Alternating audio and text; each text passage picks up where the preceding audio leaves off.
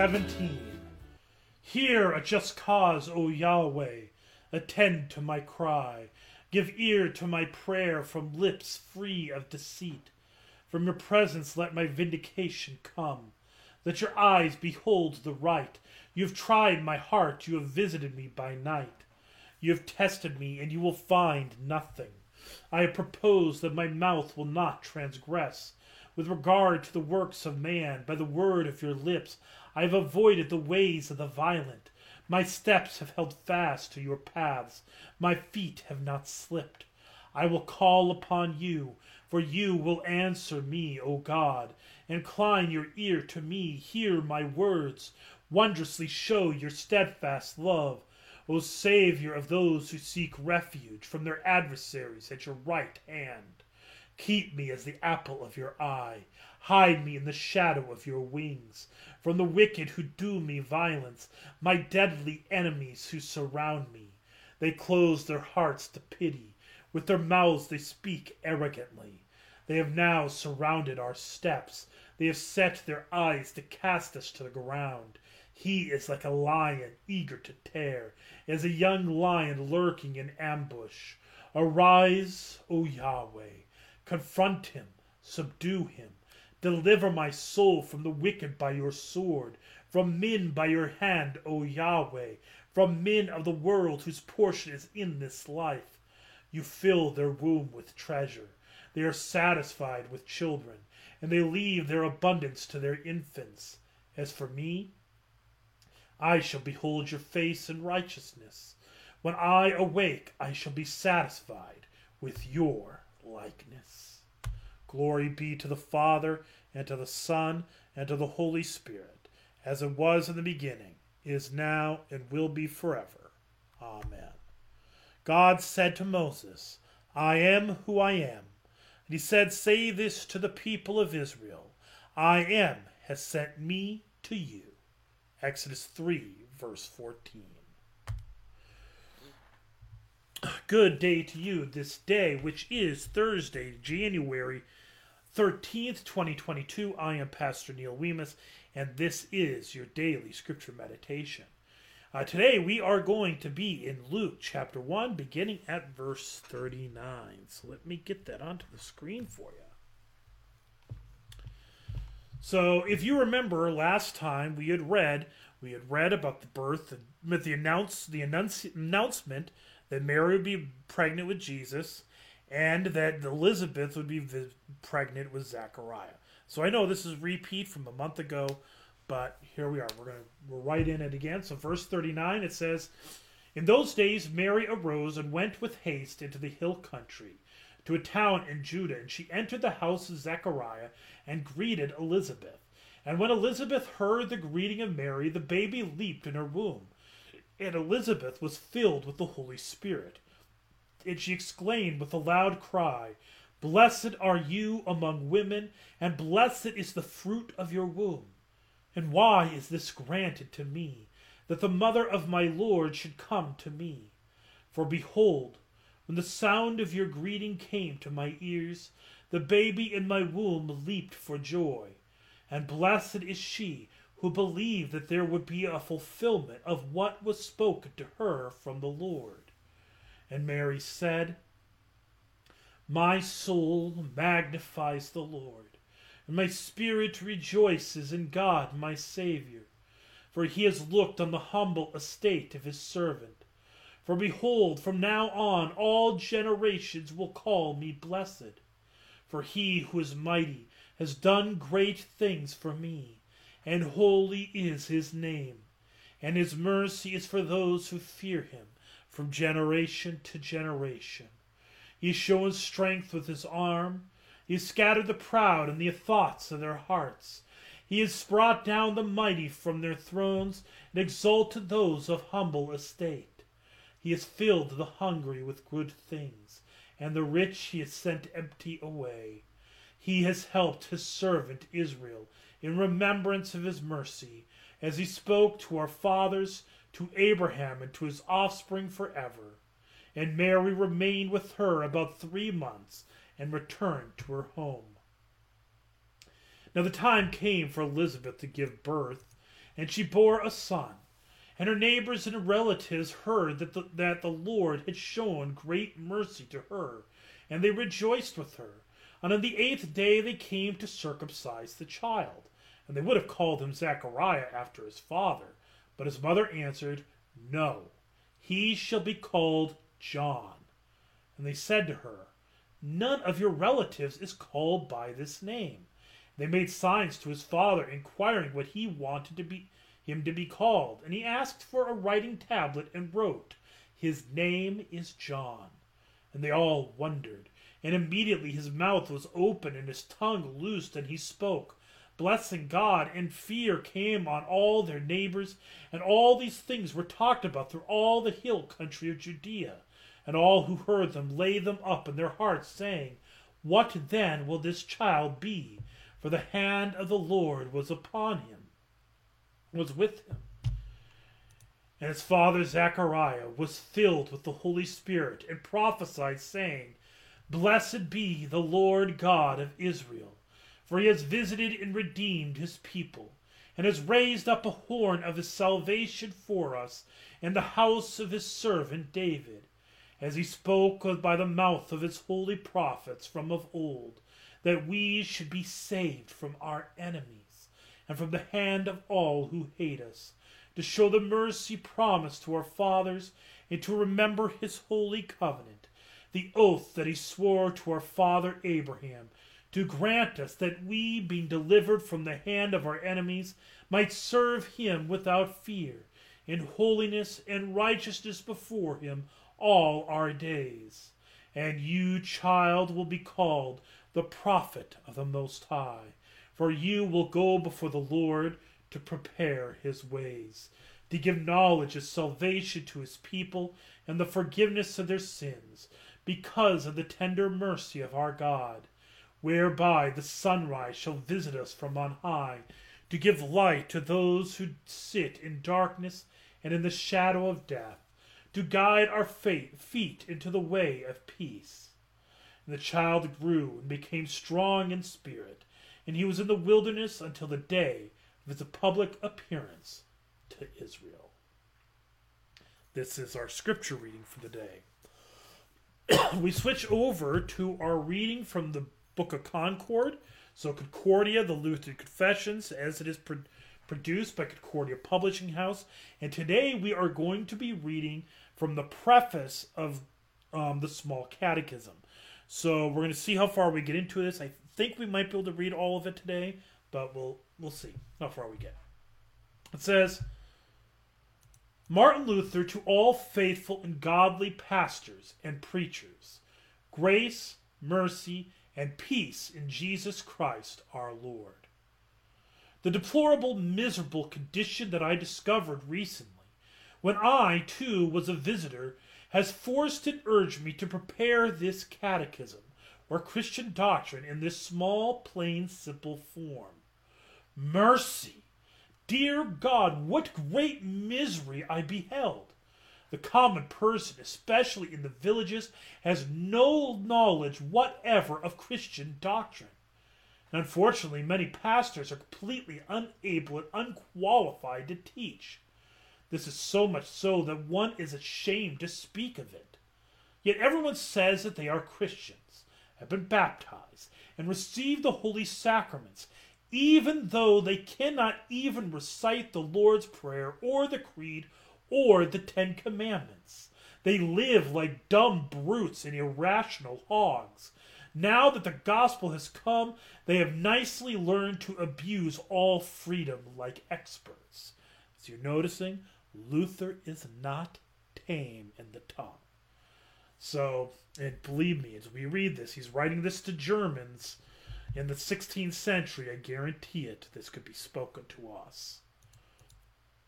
O bishops, what answer will you ever give to Christ for having so shamefully neglected the people and never for a moment fulfilled your office? May all misfortune run from you.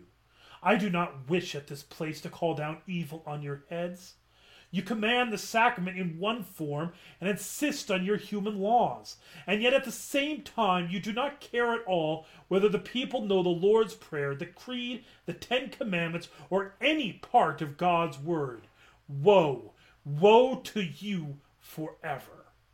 You can't tame, not tame. And remember, this is the introduction, the preface to Luther's Small Catechism. That book that every single member of the Lutheran Church is required to learn before they are confirmed, before they take communion.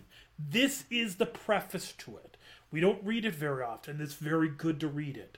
It's scorching. Yes, it is hard to read, but it's an indictment that we need to hear and understand how important these things are.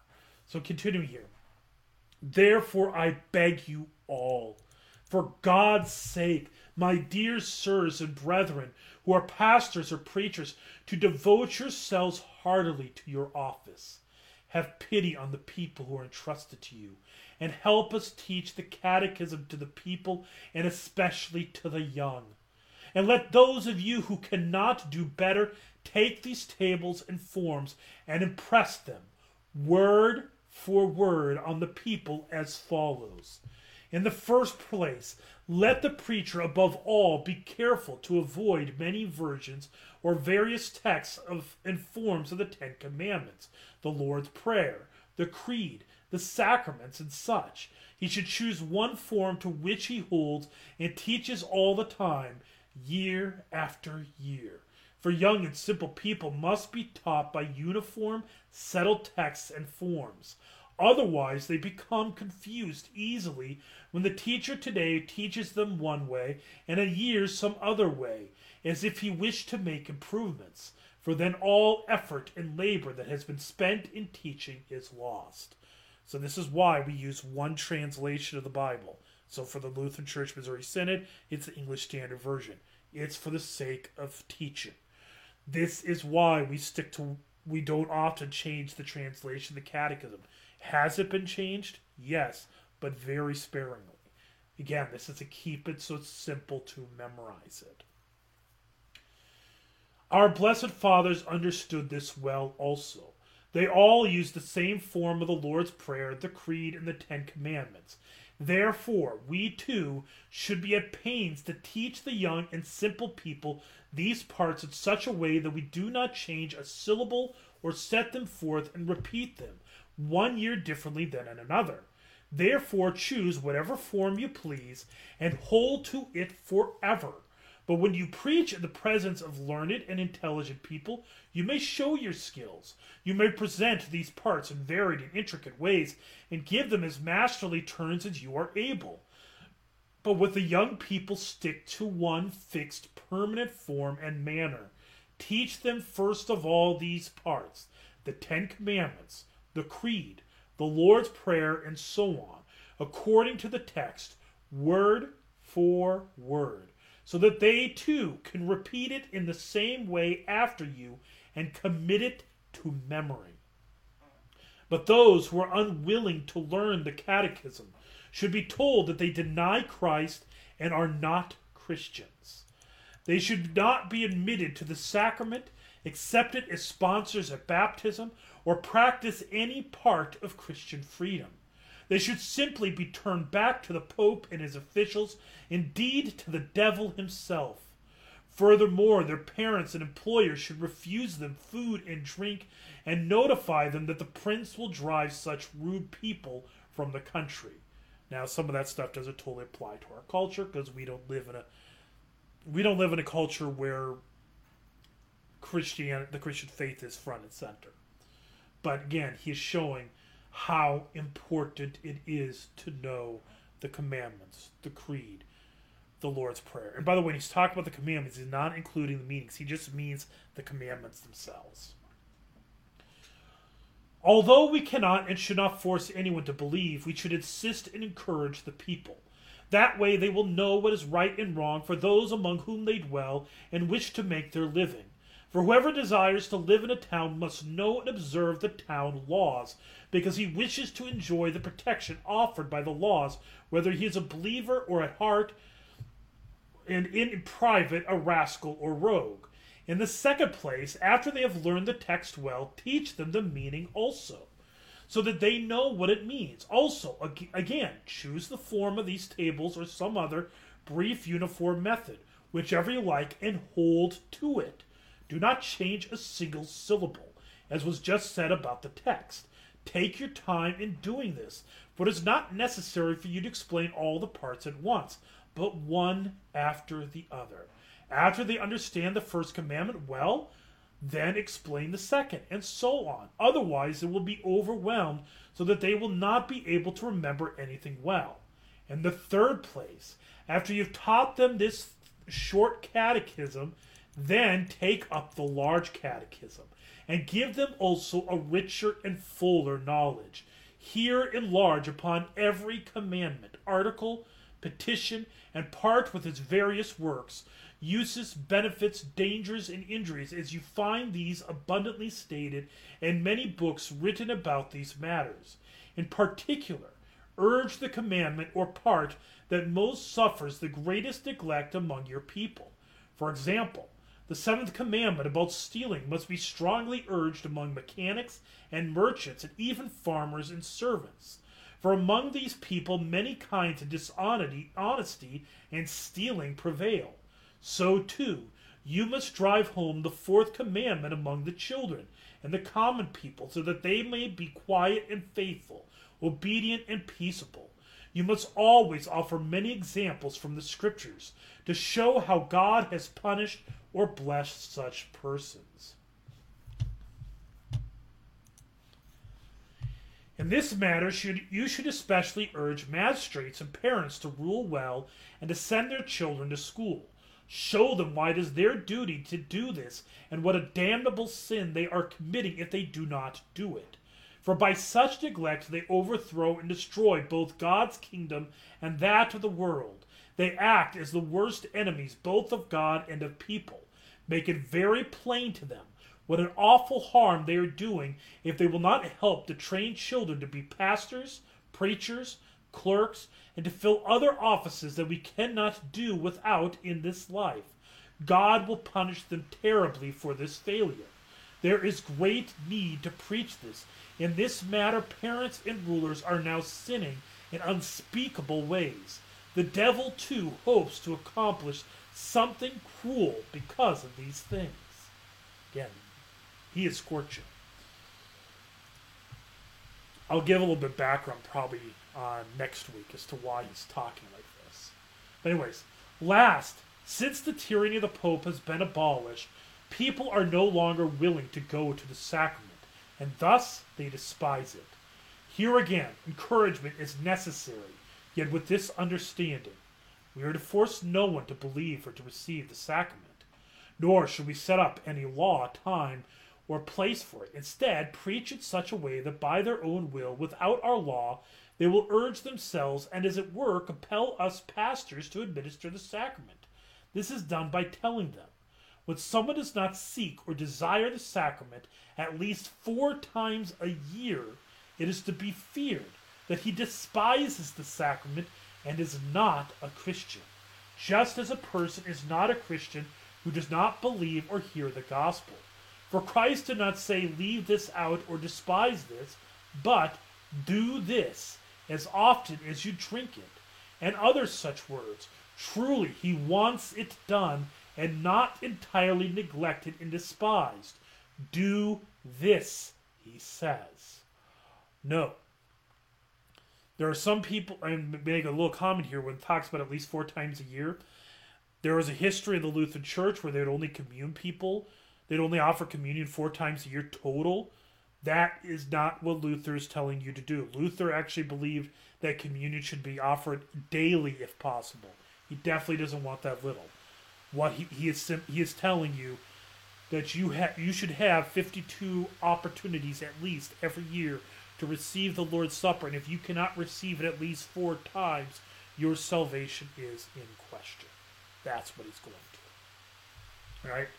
Now, whoever does not highly value the sacrament shows that he has no sin, no flesh, no devil, no world, no death, no danger, no hell.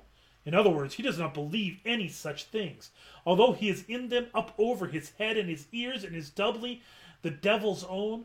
On the other hand, he needs no grace, no life, no paradise, no heaven, no Christ, no God, nor anything good. For if he believed that he had so much evil around him and needed so much that is good, he would not neglect the sacrament, by which such evil is remedied and so much good is bestowed.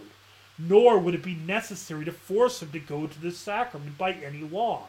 He would come running and racing of his own will, would force himself and beg that you must give him the sacrament.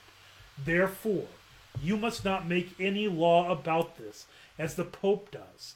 Only set forth clearly the benefit and harm, the need and use, the danger and the blessing connected with the sacrament.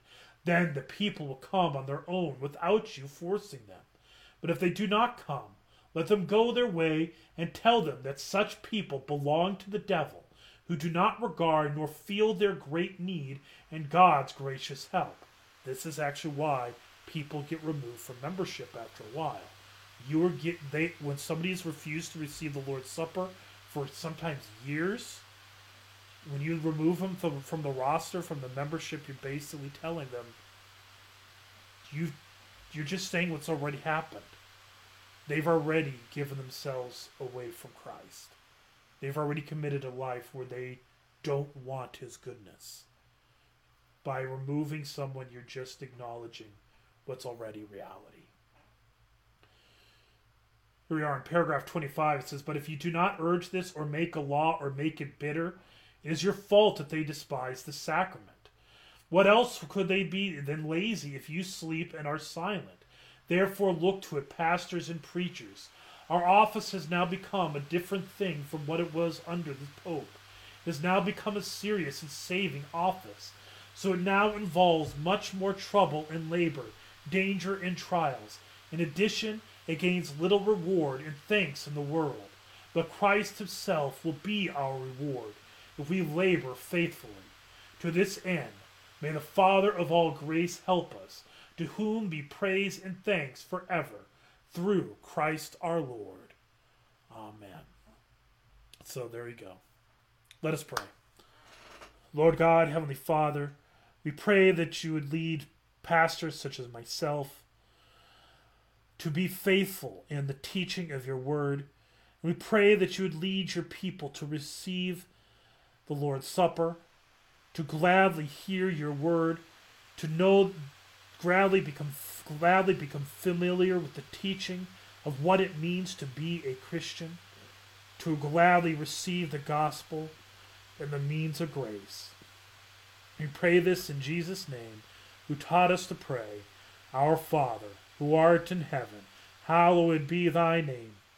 Thy kingdom come, thy will be done, on earth as it is in heaven. Give us this day our daily bread, and forgive us our trespasses, as we forgive those who trespass against us. And lead us not into temptation, but deliver us from evil. For thine is the kingdom, and the power, and the glory, forever and ever. Amen." The Lord bless you and keep you. The Lord make his face shine upon you, be gracious unto you. The Lord lift up his countenance upon you, and give you his peace. Amen. Again, went a little bit long, so no hymn of the week. Blessings on your day.